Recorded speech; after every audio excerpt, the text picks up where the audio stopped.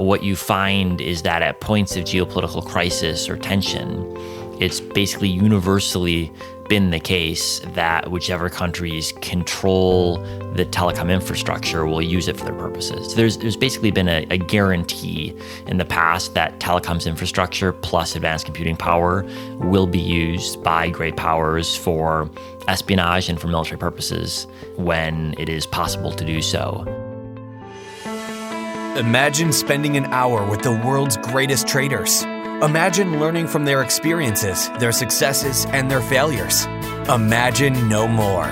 Welcome to Top Traders Unplugged, the place where you can learn from the best hedge fund managers in the world so you can take your manager, due diligence, or investment career to the next level.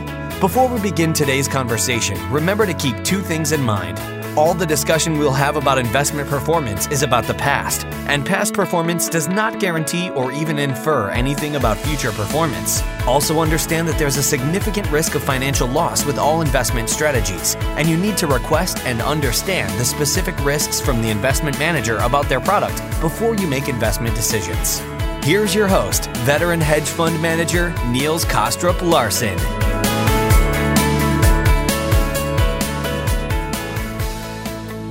For me, the best part of my podcasting journey has been the opportunity to speak to a huge range of extraordinary people from all around the world. In this series, I have invited one of them, namely Kevin Coldiron, to host a series of in-depth conversations to help uncover and explain new ideas to make you a better investor. In the series, Kevin will be speaking to authors of new books and research papers to better understand the global economy and the dynamics that shape it, so that we can all successfully navigate the challenges within it. And with that, please welcome Kevin Coldiron. All right. Thank you, Niels, and welcome everyone. So if you had to name the single most influential man-made product, what would it be? Our guest today is going to argue that it's the semiconductor chip. He believes that there's no other item that has had a more decisive influence on international politics, shaping the military balance between countries and forging globalization than the semiconductor chip.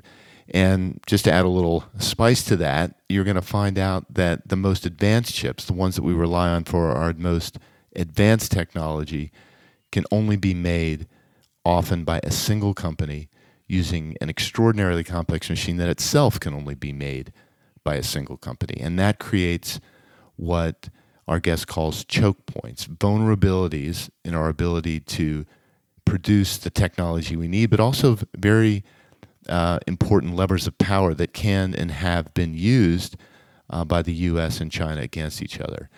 So the person who's going to help us understand this is Christopher Miller. He's an associate professor of history at Tufts University in Boston and author of a really exceptionally entertaining and eye-opening new book called Chip War, The Fight for the World's Most Critical Technology. Chris, thanks for joining us today and welcome to the show. Thank you for having me.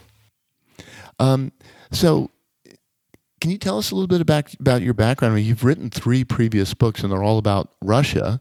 So tell us, I don't know, if you're family from Russia, what's your connection there? How did you end up, writing those books?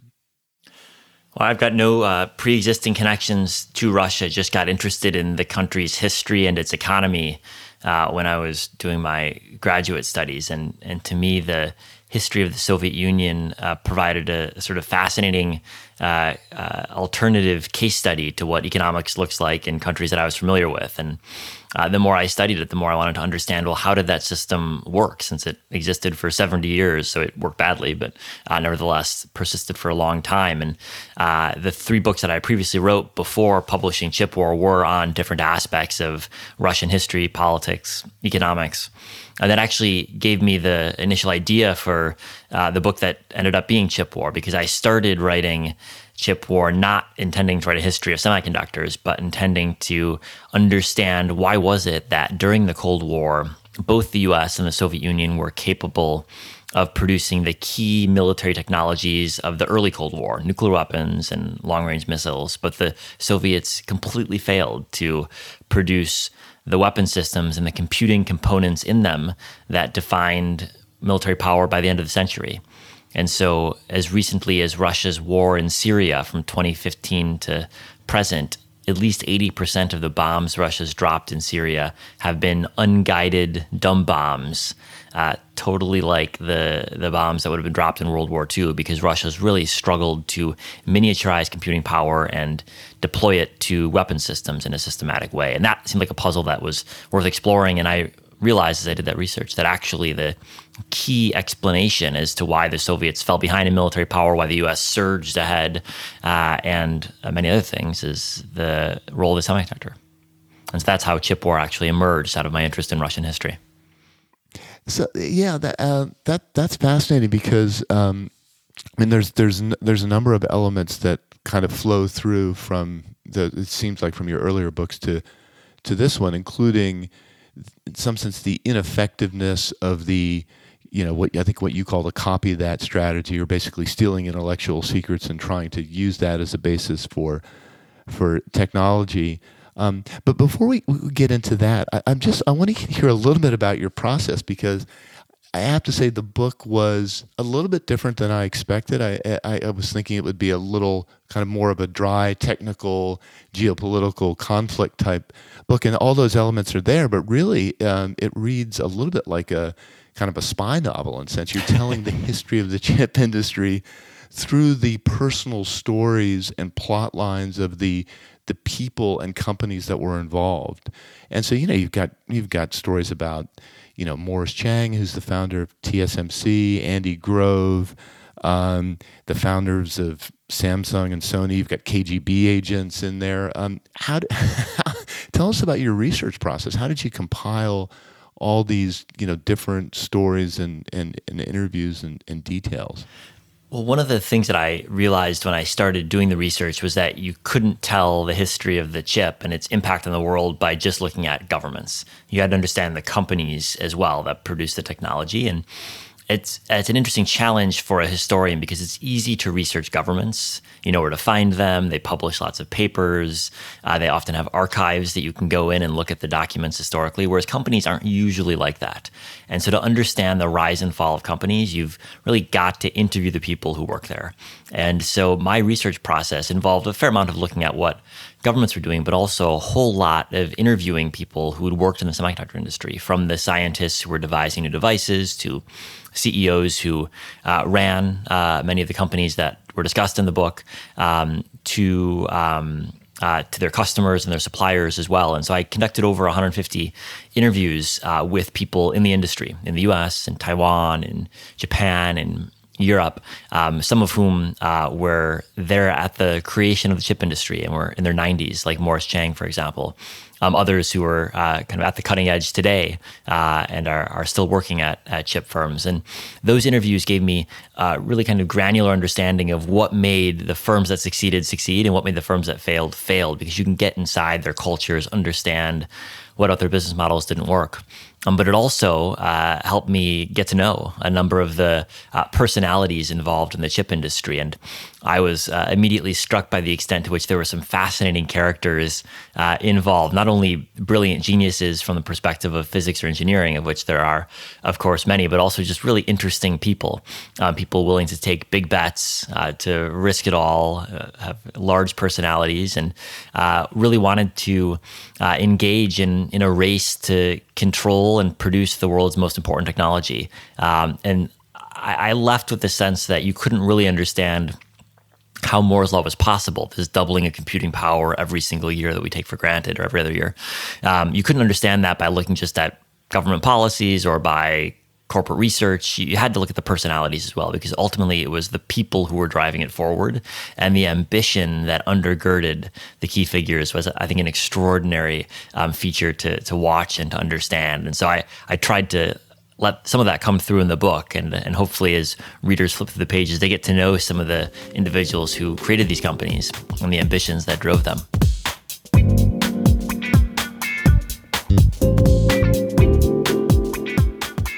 So what I want to do is get us to talk about a couple of those key companies that are the choke points in the industry. But before we do that, I do think it would be helpful for a little bit of kind of high level, if you will, technical detail. I mean, people talk about semiconductors, chips all the time, and often I suspect they don't really know exactly what they mean. And by people, I mean me.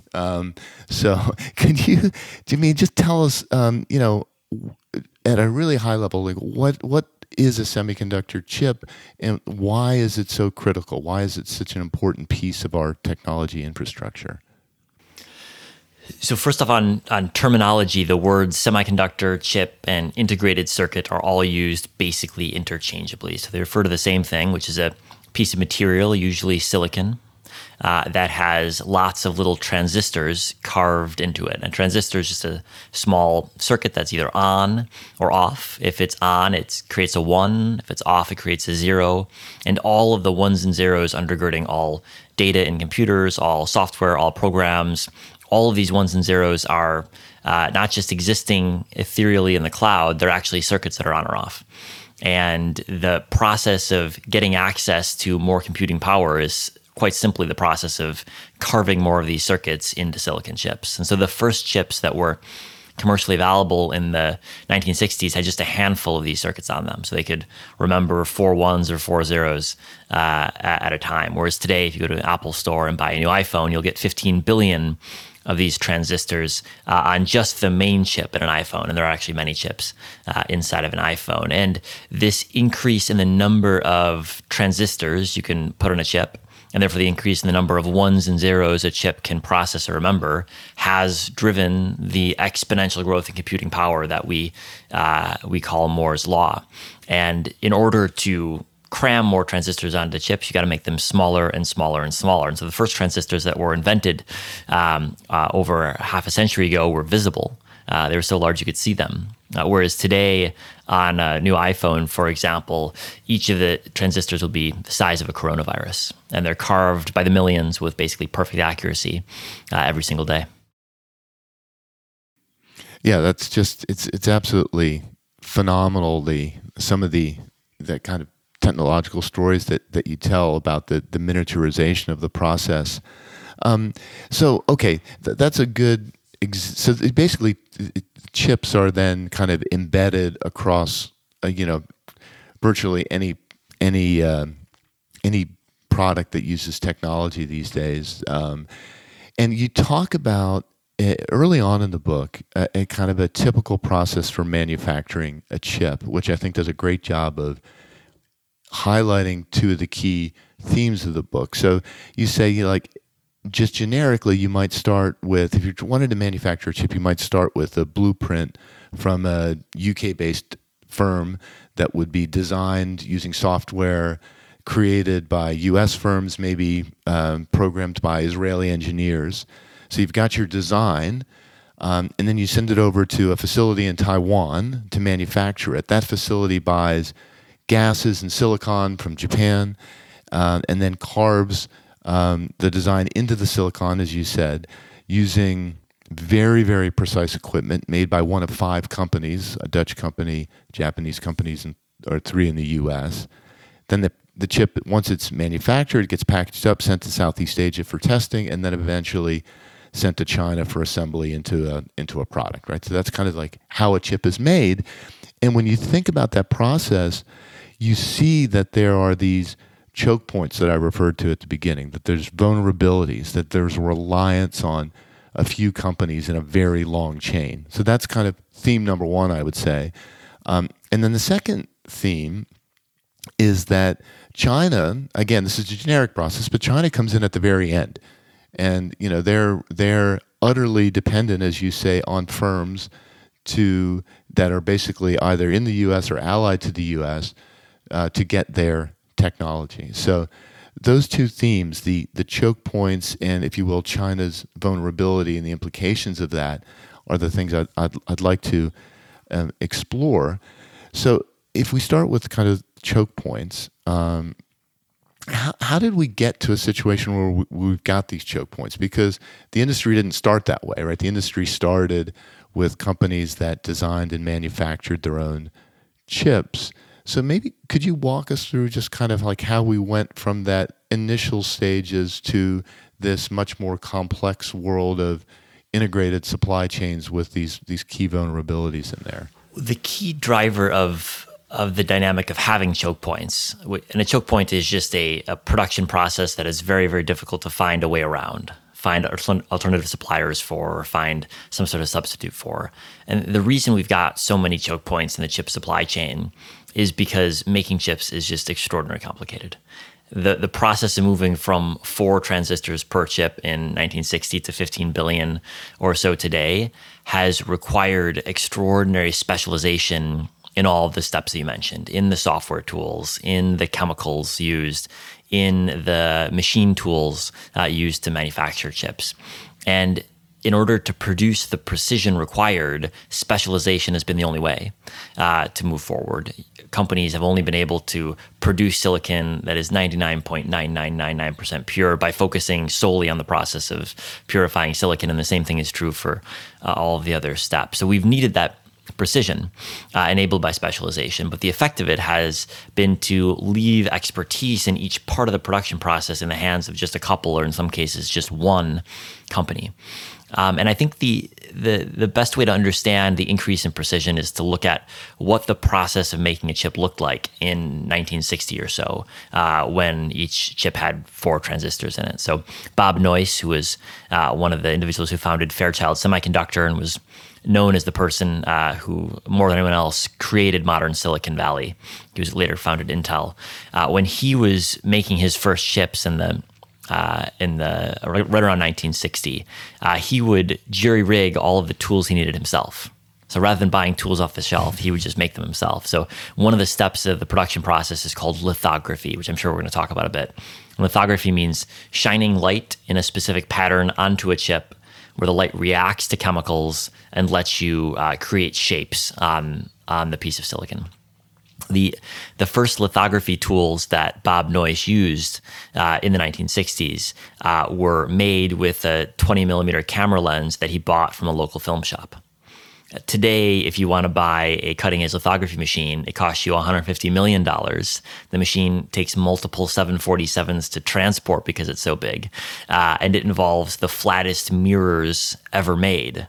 So the transition from a 20 millimeter off-the-shelf camera lens to the flattest mirrors ever made inside the optics of a new lithography machine is just one example of the huge jump in precision that has been necessary and possible for producing chips. But that's also why we don't have lots of people producing the tools used at each part of the process. It's easy to have a lot of people produce 20 millimeter camera lenses, but producing a $150 million tool involving the flattest mirrors ever made is something that you just can't have multiple companies do. It's just too hard. Yeah, that story, and that's one of the ones I wanted to talk about. I wanted to talk about kind of 2 companies, and one of them is ASML, the Dutch lithography company. So maybe we could do that right now.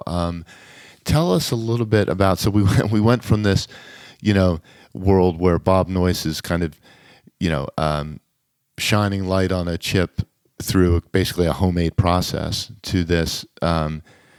I think you call it in the book the most complex piece of machinery ever assembled by humans.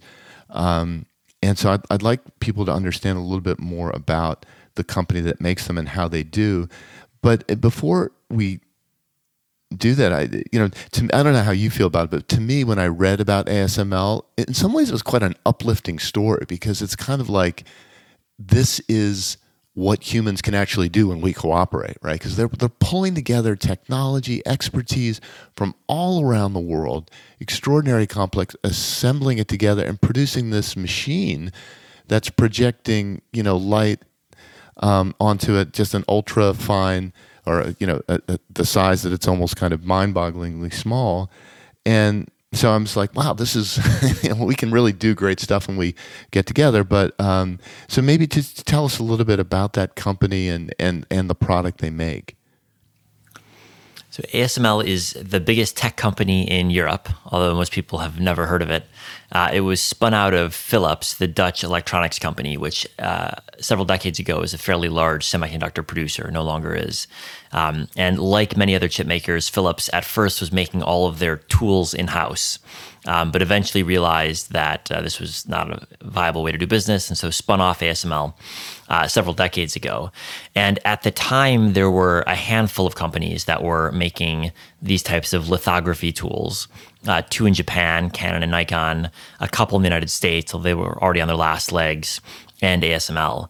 And in the early 1990s, there was a big debate in the chip industry about what the next type of lithography would be. Because one of the trends that had developed over the chip industry is that the 20 millimeter camera lenses that Bob Noyce had used for the first chips used visible light to carve onto chips. And visible light has a wavelength of a couple hundred nanometers, depending on which color you're looking at. And that might seem like a pretty small amount, but for chips that today have shapes measured in just a handful of nanometers, 200 or 300 or 400 nanometers is too broad to do the precise carving that was necessary. And so there had been a steady decrease in the wavelength of light used.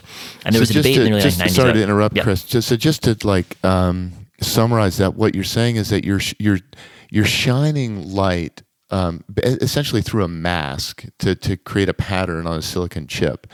And the actual wavelength of visible light that's coming through that mask is wider than what you're trying to create the pattern on, right? So you have to move to a different type of light. You have to move from visible light to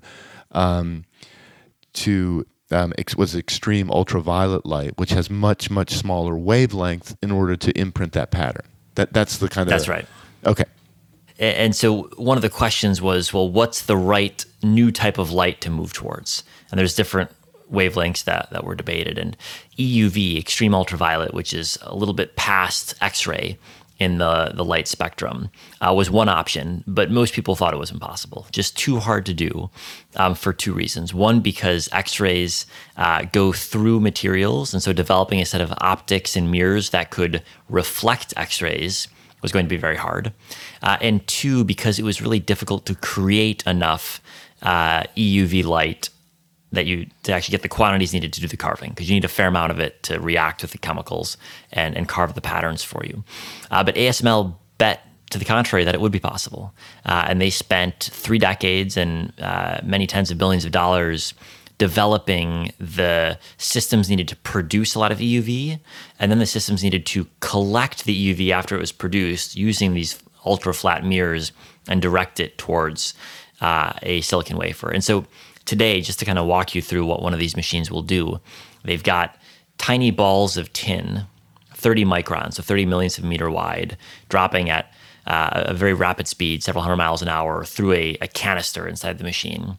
They pulverize each ball of tin with a laser, and after shooting it twice, it explodes into a plasma at several 100,000 degrees Fahrenheit. So we're talking 50 times hotter than the surface of the sun inside of this machine.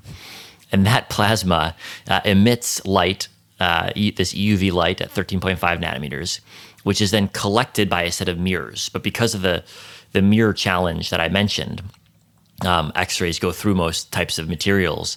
Producing these mirrors was one of the hardest parts of the EUV system. And so just the production of the mirrors itself is sort of a technological marvel, and getting them flat enough so that they don't lose any of the light that they've collected, but they direct it exactly the direction it needs to go, was another challenge. So they've got the flattest mirrors ever produced by humans in each of these machines. And then the light is collected via these optics, and it shines through a mask onto the silicon wafer, where it eventually carves the chip. And so that's how this machine works.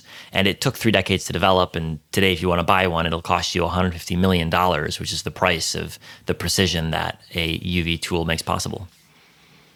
Yeah, that's. I think what you say in the book, that the mirror was so pure that if it was scaled up to the size of Germany, that the biggest irregularity would be 1/10 of a millimeter. And this is phenomenal. So this is a lithography machine made by this Dutch company, and this company is the only company in the world that can produce these machines. And why are those machines so critical?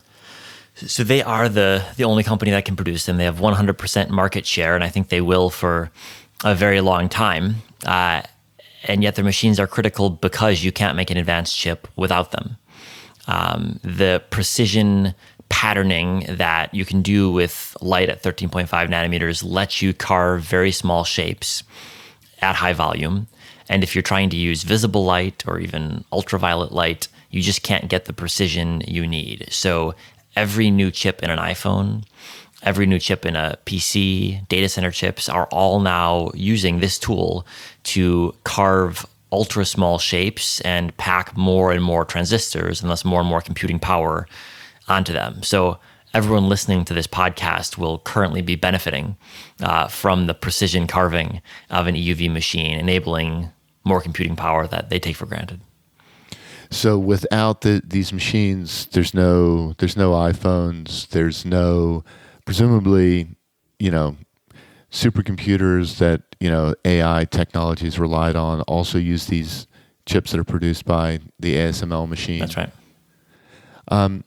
So that's a clear, if you will, choke point. The other choke point that I think people are probably a little bit more familiar with is the firm that dominates the manufacturing of these chips, which is Taiwan Semiconductor Manufacturing Company, TSMC, which has been in the news a lot lately because Warren Buffett's firm has just bought a sizable stake in it. Tell us about the history of TSMC, why it's so important. And it seems to me, and I could be wrong, but it seems to me that it was innovative on multiple dimensions, but perhaps the most important was just the business model it chose to pursue. So could you maybe just kind of tell us a little bit about how this company started and why it's so important?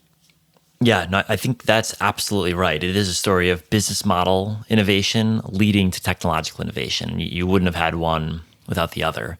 TSMC was founded in 1987 in Taiwan by a gentleman named Morris Chang, who I think is the most underrated and underappreciated businessman of the last century. He was born in mainland China, fled the Communist Revolution, enrolled as the first Chinese student, the only Chinese student in his class at Harvard, and then went on to, in some ways, single-handedly build the manufacturing capabilities that made chip making possible in the U.S. But he was passed over for the CEO job of Texas Instruments in the 1970s, and one of the greatest errors TI ever made, and was looking for a new job. Why did they pass him over? I was curious. You don't say that in the book. Was there? I don't know. Why do you think they didn't make him CEO? It's not exactly clear. He was known to have a pretty sharp set of elbows, which I think was key to his success as a manager in some ways. But everyone recalled him being a pretty hard driving manager, and so that may have been part of it. I've heard people also suggest that it was because he was Chinese, and that was part of it. I don't know that that's true, but I've heard that suggested as well. So I don't have high confidence in either of those explanations, but certainly it was, in hindsight, a historical error for TI and for Texas. It could have been that TSMC stood for the Texas Semiconductor Manufacturing Company rather than the Taiwan Semiconductor Manufacturing Company. And the world would look very different today had that been the case. But it was the Taiwanese government that swept in and offered him essentially a blank check in the mid-'80s to build a new business in Taiwan. And even in his days at TI, he was already exploring a new business model, as you mentioned. Before that point, almost all chips were both designed and manufactured by the same company. And Chang realized that as chips got more complex, both design and manufacturing were getting harder, and manufacturing was getting more expensive because you needed to buy these ever more precise tools. And as a result of that, he looked into the future and envisioned a world in which companies that design chips wouldn't have to worry about manufacturing. They wouldn't need the expertise or the capital investment required because they could outsource manufacturing to a firm that focused solely on manufacturing. And today we call those firms foundries, companies that manufacture chips but don't design any. And today there are a number of companies that use this foundry business model, but there were none when Morris Chang started up TSMC with this in mind. But it proved to be the right business model because it let him sell chips to multiple different customers, which let him build huge scale reaping efficiencies both in terms of purchasing equipment and materials, but also in terms of honing its technology. Because today there's a pretty clear relationship between the number of chips you produce and the efficiency at which you produce them, because you can learn from each chip you produce and hone your processes. And so because of the scale that the business model allowed, TSMC was able to learn more about the manufacturing processes, and today it has the world's most advanced manufacturing processes, in no small part because it's the world's largest chip maker. And when you say it's the world's largest chip maker, can you put that in perspective? Give us some sense for how reliant we are on TSMC. Every one of us touches TSMC's chips every single day. Almost all smartphones have TSMC chips inside. Easily a third of PCs do. Data centers are chock full of TSMC semiconductors. And then if you go down the value chain to simpler goods using simpler chips like dishwashers and microwaves, they too often have TSMC chips inside. Older technology, but nevertheless there. So over 1/3 of the new computing power the world adds each year, over 1/3 of the ones and zeros that are used for computing comes from chips produced by TSMC. And where does Intel fit into this picture? Because Intel is a company that most Americans know, and I think most Americans think of as a chip producer, and they are a chip producer, but they're a company that was founded by the kind of legends of the business and run by Andy Grove for a long time. Where do they fit into the picture? Are they are they potentially a competitor for TSMC, or are they being kind of left by the wayside?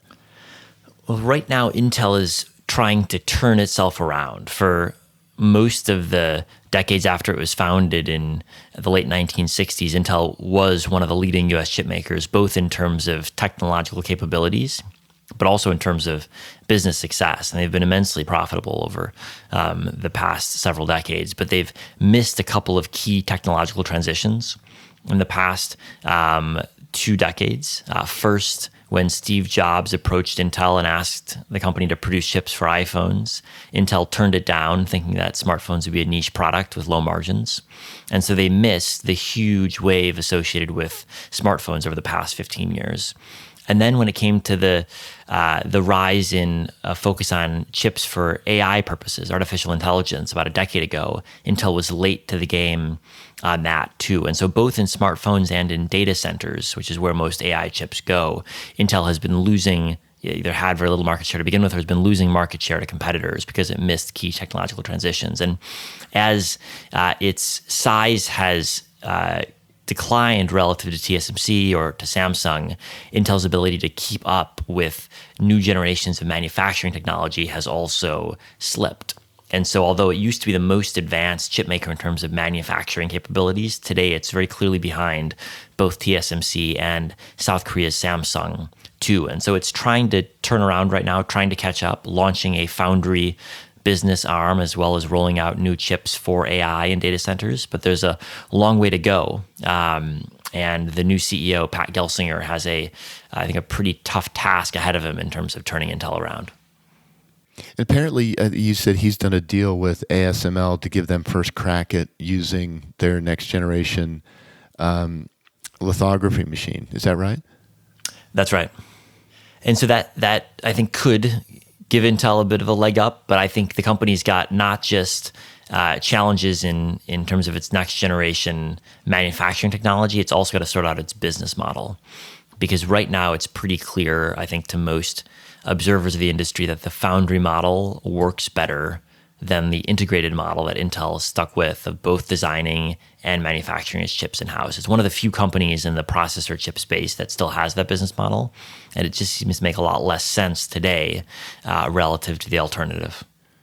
And you do say in the book that, hey, look, it's easy to bemoan the fact that we've offshored production and we've lost, aside from Intel, we've lost a lot of the capability to produce chips domestically. On the other hand, the U.S. does still have some world-class firms that design chips, so what you call fabless firms that just do the chip design but don't produce them, and that it's very unlikely that they would have those competitive positions if they also had to manufacture chips themselves. So that specialization that helped TSMC develop this kind of huge, important, market-leading position also has allowed U.S. software firms to develop similar positions. Yeah, I think that's absolutely right. And if you look at the innovation that TSMC has enabled in Silicon Valley, there's a number of great examples of this. And we don't normally think, although perhaps we should, of manufacturing advantages in Taiwan enabling innovation in Silicon Valley. But that's exactly what's happened in this case. Companies like NVIDIA, for example, which produces chips for AI and data centers. NVIDIA is one of the most valuable U.S. chip makers today, yet it manufactures none of its chips, and it was possible to found it precisely because it was able to access TSMC's manufacturing capabilities. So the founders of NVIDIA never wanted to do manufacturing, and that was a viable business model because when they were founded, it was already the case that they could turn to TSMC and make their chips. I think the other example of this is Apple, which most people don't think of as a chip maker. But in fact, Apple is one of the world's largest chip designers because it designs in-house many of the chips, including the key processor chip, inside of its devices. And Apple has never had to manufacture a single chip because it too can take its designs to TSMC in Taiwan and get them all manufactured. And I think it's unlikely that Apple would be designing its own chips if it weren't able to outsource the manufacturing to a specialist like TSMC. So we've got choke points that I identified. We've got the TSMC as kind of the manufacturing choke point. We've got ASML as, I guess, also a manufacturing choke point or producing equipment for manufacturing. But then, really the U.S. and software designers are. Would you also consider them, a choke point? Are they absolutely critical to most of the technology that goes out there?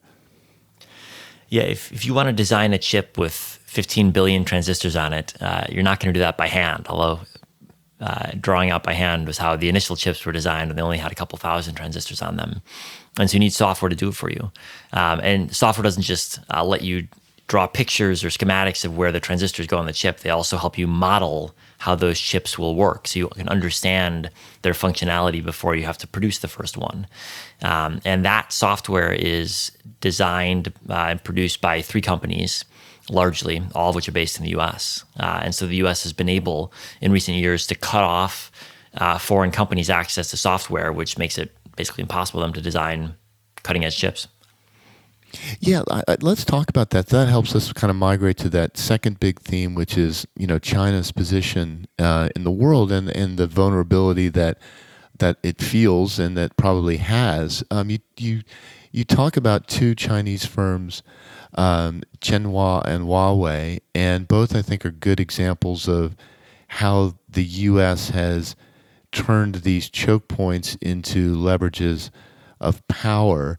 So perhaps we could maybe just briefly talk about them. Let's talk about Zhenhua first, because I think it's a more straightforward case of, what people think of as sort of industrial espionage leading to a, could have potentially led to a competitive advantage and elimination of a U.S. firm, and then how the U.S. used these choke points to kind of thwart it. Yeah, so Zhenhua was a company based in China's Fujian province, and it was looking to get into the market for a type of memory chip called DRAM chips. And there are 3 companies today in the world, 2 in South Korea, 1 in the U.S., that produce cutting-edge versions of these chips.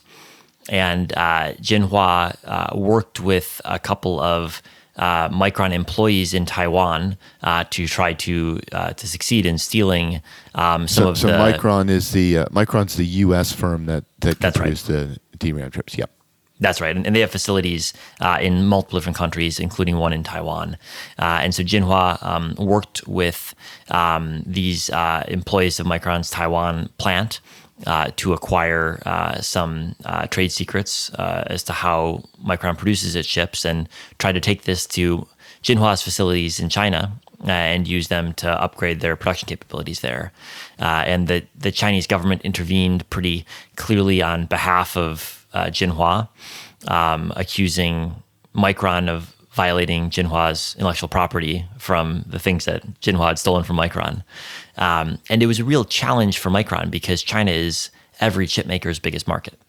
And so individual companies really struggle to push back against the Chinese government because they've got to be able to sell their products in China for commercial viability. And so they went to the US government and asked for help. And for a long time, the US government had really struggled to deal with these types of cases. The Chinese courts had ruled that their patent law said one thing. It's hard to argue against patent law decisions by courts because there's a judicial process, even if you think it's a kangaroo court. How do you prove it? And so for a long time, the U.S. tied itself up in knots trying to find legal justifications and legal standards of proof behind the fact that the Chinese government was supporting its companies as they were engaged in IP theft. And by the time of the Jinhua case, frustration had bubbled up both in the chip industry but in the U.S. government to the point where the U.S. took a new type of action and made it illegal to sell certain types of equipment to Jinhua, without which it's impossible to make advanced chips. And so it essentially put Jinhua out of business. And today Jinhua is no longer producing chips because they can't acquire the machinery that it needs. And this was a real new type of punishment for a Chinese firm, and it illustrated in a really visceral way the power the U.S. government had to, on its own, unilaterally decide that U.S. equipment couldn't be shipped to a given firm. And that amounted to a death sentence to Jinhua and any other firm that found itself on the wrong side of U.S. regulators. Yes, I mean, that was just to put us in kind of in the time, that was the Trump administration that ended up doing that. Is that right? That's right. That's right. And so It was happening at the same time as the quote unquote trade war and the dispute over tariffs. And I think a lot of people at the time saw those processes as kind of interlinked, that there was a tech dispute and a trade dispute, and they were both about economic issues. But I think actually they were driven by really different factors. The concern about semiconductors and China's advances in semiconductors was emerging from really deep within the U.S. national security state. The intelligence agencies, the military were very, very concerned, not just the commercial ramifications of China's chip industry and its advances, but also what this would enable China to do on the intelligence front and in terms of military technology.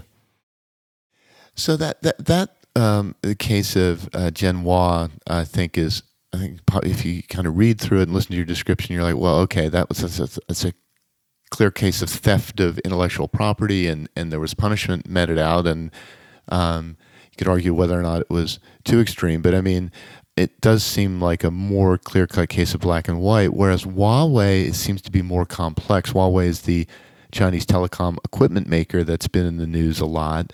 And you tell quite a balanced story about Huawei. In some sense, it felt to me like they were following the playbook in large part that Japanese firms had done, that Korean firms have done. It's initially starting off as a low-cost producer, gaining some market share, reinvesting in their business, moving up the technology chain. So not really growing based on theft of intellectual property, although there was clear, or not clear, but there were accusations that they were doing some of that, but eventually they became so kind of, if you will, embedded in the system that it became uncomfortable for the U.S. and its allies to have a Chinese firm so embedded in the technology infrastructure, the technology ecosystem, that they decided that it wasn't sustainable. So tell us about what happened to Huawei. I mean, do you agree with that description that I gave, and how did the U.S. kind of use its levers of power to influence them? Yeah, I think that description is exactly spot on. Huawei was popular among telecoms companies because it provided reasonably good equipment at low prices, and that's what it was quite good at.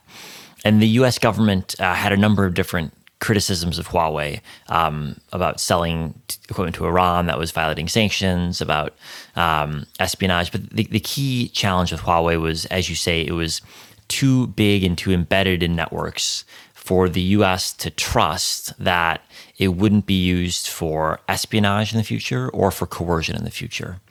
And if you study the history of network technology going back to the days of the telegram, what you find is that at points of geopolitical crisis or tension, it's basically universally been the case that whichever countries control the telecom infrastructure will use it for their purposes. So in World War I, the first day of the war, the British cut off Germany's access to its telegraph network, making it very difficult for Germany to send telegraphs across the sea. And in the Cold War, both the KGB and the U.S. National Security Agency got privileged access to advanced computers and the ability to tap their own telephone networks for spying purposes. So there's basically been a guarantee in the past that telecoms infrastructure plus advanced computing power will be used by great powers for espionage and for military purposes when it is possible to do so.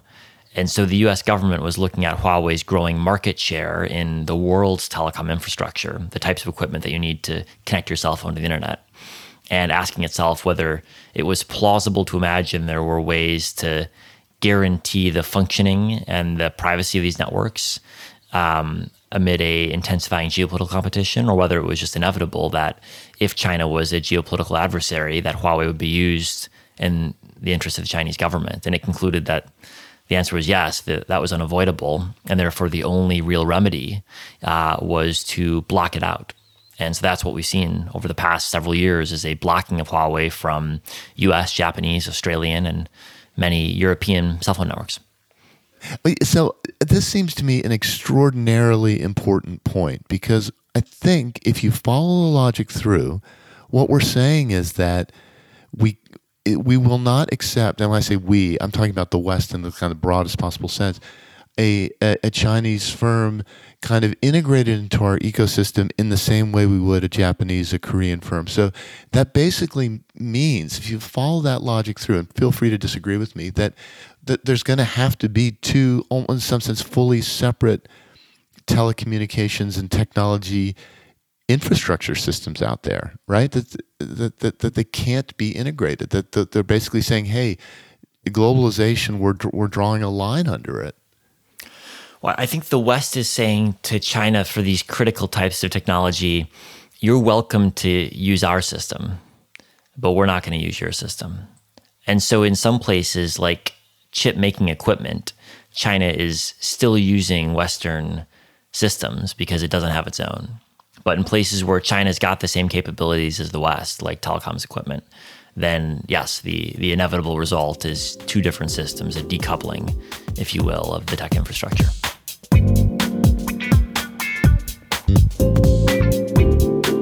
Yeah, and so there's various implications. I know your time is short here, but if I'm China, I'm definitely not accepting that deal, right? I'm not saying, well, oh sure, we'll use your systems where we have to.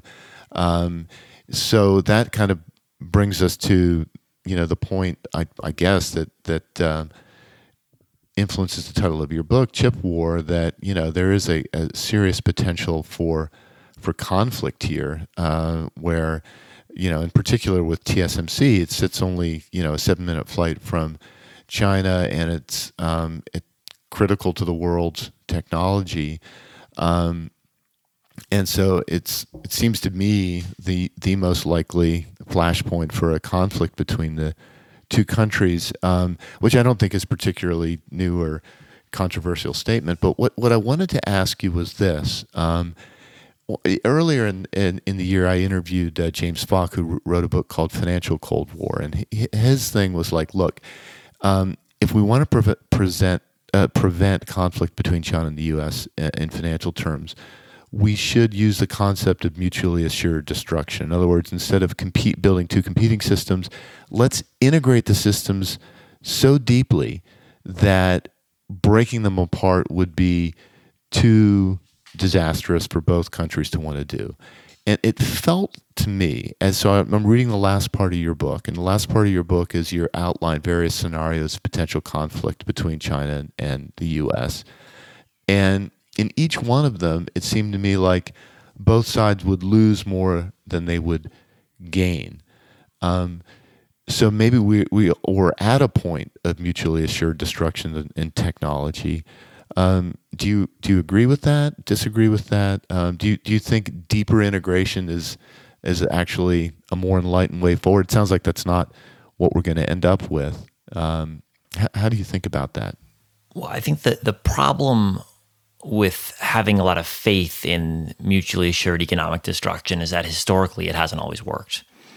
Britain and Germany were major trading partners right up until the outbreak of World War I, and then immediately they flipped, and Britain launched a very aggressive blockade of Germany, trying to starve the German people. So in a matter of months, it went from big trading partners to trying to cut off German food supplies. Same thing with the U.S. and Japan for World War II. The U.S. was one of Japan's biggest trading partners, and then the war started and blockade went into force. So I think there are some places historically where you can say mutually assured economic destruction worked, but there are also a lot of high-profile cases where it didn't work. And just this year, I think the failure of Germany's strategy to integrate deeply with Russia in economic terms has not provided the results that were hoped for. So I hope it's true that we're in a state of mutually assured economic destruction, but I worry that it's not true. And that worry is one of the things that inspired me to write Chip War and to understand what are the real risks if, in fact, the interdependence we've got right now turns out not to be a stabilizing force, but turns out to put us in an even more vulnerable position if, in fact, something disastrous does happen in the Taiwan Straits. I want to end with I can start the podcast with my admission that, I use the word chip. I don't always know what it means. So I kind of started with an admission of my ignorance, maybe end with the same thing, in that, a lot of the stories you tell about the individual companies in the book are one of you have market power, and then your technology is disrupted. Is there anything on the horizon that could disrupt the chip? Is there technology that could replace it or change it in such a way that these current choke points disappear? Or is that just is that a technologically illiterate question? Does that not make any sense? No, I think that's a great question, and I'll give you two answers that are somewhat hypothetical today, but could be quite relevant in 10 years' time. The first is looking at quantum computing, which relies on very different underlying technology and still remains somewhat far off from commercialization and practical application, but when it is realized, will really transform the ways we compute. It won't make traditional digital chips irrelevant, but it will, I think, change the value chain in terms of what we pay for, what types of chips we use in different use cases, things like that. So I think when quantum comes, it will be quite meaningful in reshaping the industry. Second is the forward march of Moore's law, which has worked for 60 years, is not guaranteed. It's a prediction, actually, not a law. And that could well break down in the future. And if it does, that will also reshape the chip industry. It will make some choke points even more important, but it also might make some choke points less important. If, in fact, Moore's law slows, it will be harder to differentiate the cutting edge from the lagging edge. And so that could also really profoundly shape the industry. Now, I'm an optimist on Moore's law. I think we've still got at least a decade of progress, and who knows beyond that point. But there are some people who are more pessimistic. And if the pessimists are right and Moore's law is ending sooner, that will also have a major impact on the shape of the industry. Well, Chris, thanks for joining us and enlightening us about, things that we use every day, but we really don't understand often how important they are kind of geopolitically. The book is called Chip War. It's eminently readable, it's fun, and really eye-opening. So thanks for writing it, Chris, and thanks for joining us today. Thanks so much for having me. Okay, with that, I'll pass it back over to Niels. Thank you so much, Chris and Kevin, for a super insightful conversation looking at the world of semiconductor chips and their importance for the world that we live in. Chris had some really great stories to share, even if we only scratch the surface of what is in his book. So I really loved this conversation. I found the discussion about the choke points within the chip manufacturing process fascinating, and of course the background and history of a firm like ASML, which is much less in the news compared to TSMC, and how they have spent more than 3 decades perfecting the art of lithography after spinning out of Philips is just amazing. And the whole explanation that Chris provided as to how they create this special light needed in order to print on these tiny chips is just mind-boggling. Of course, the history of TSMC and its founder, who apparently was passed over as new CEO of Texas Instruments in the 1980s, was very interesting, and the fact that Warren Buffett in Q3 of this year bought $4 billion worth of shares is also pretty newsworthy. Make sure you go and follow Chris and Kevin's work, as well as getting a copy of their books, because as you can tell from today's conversation, some of these ideas and topics are not being discussed enough on mainstream media. From Kevin and me, thanks so much for listening, and we look forward to being back with you on the next episode.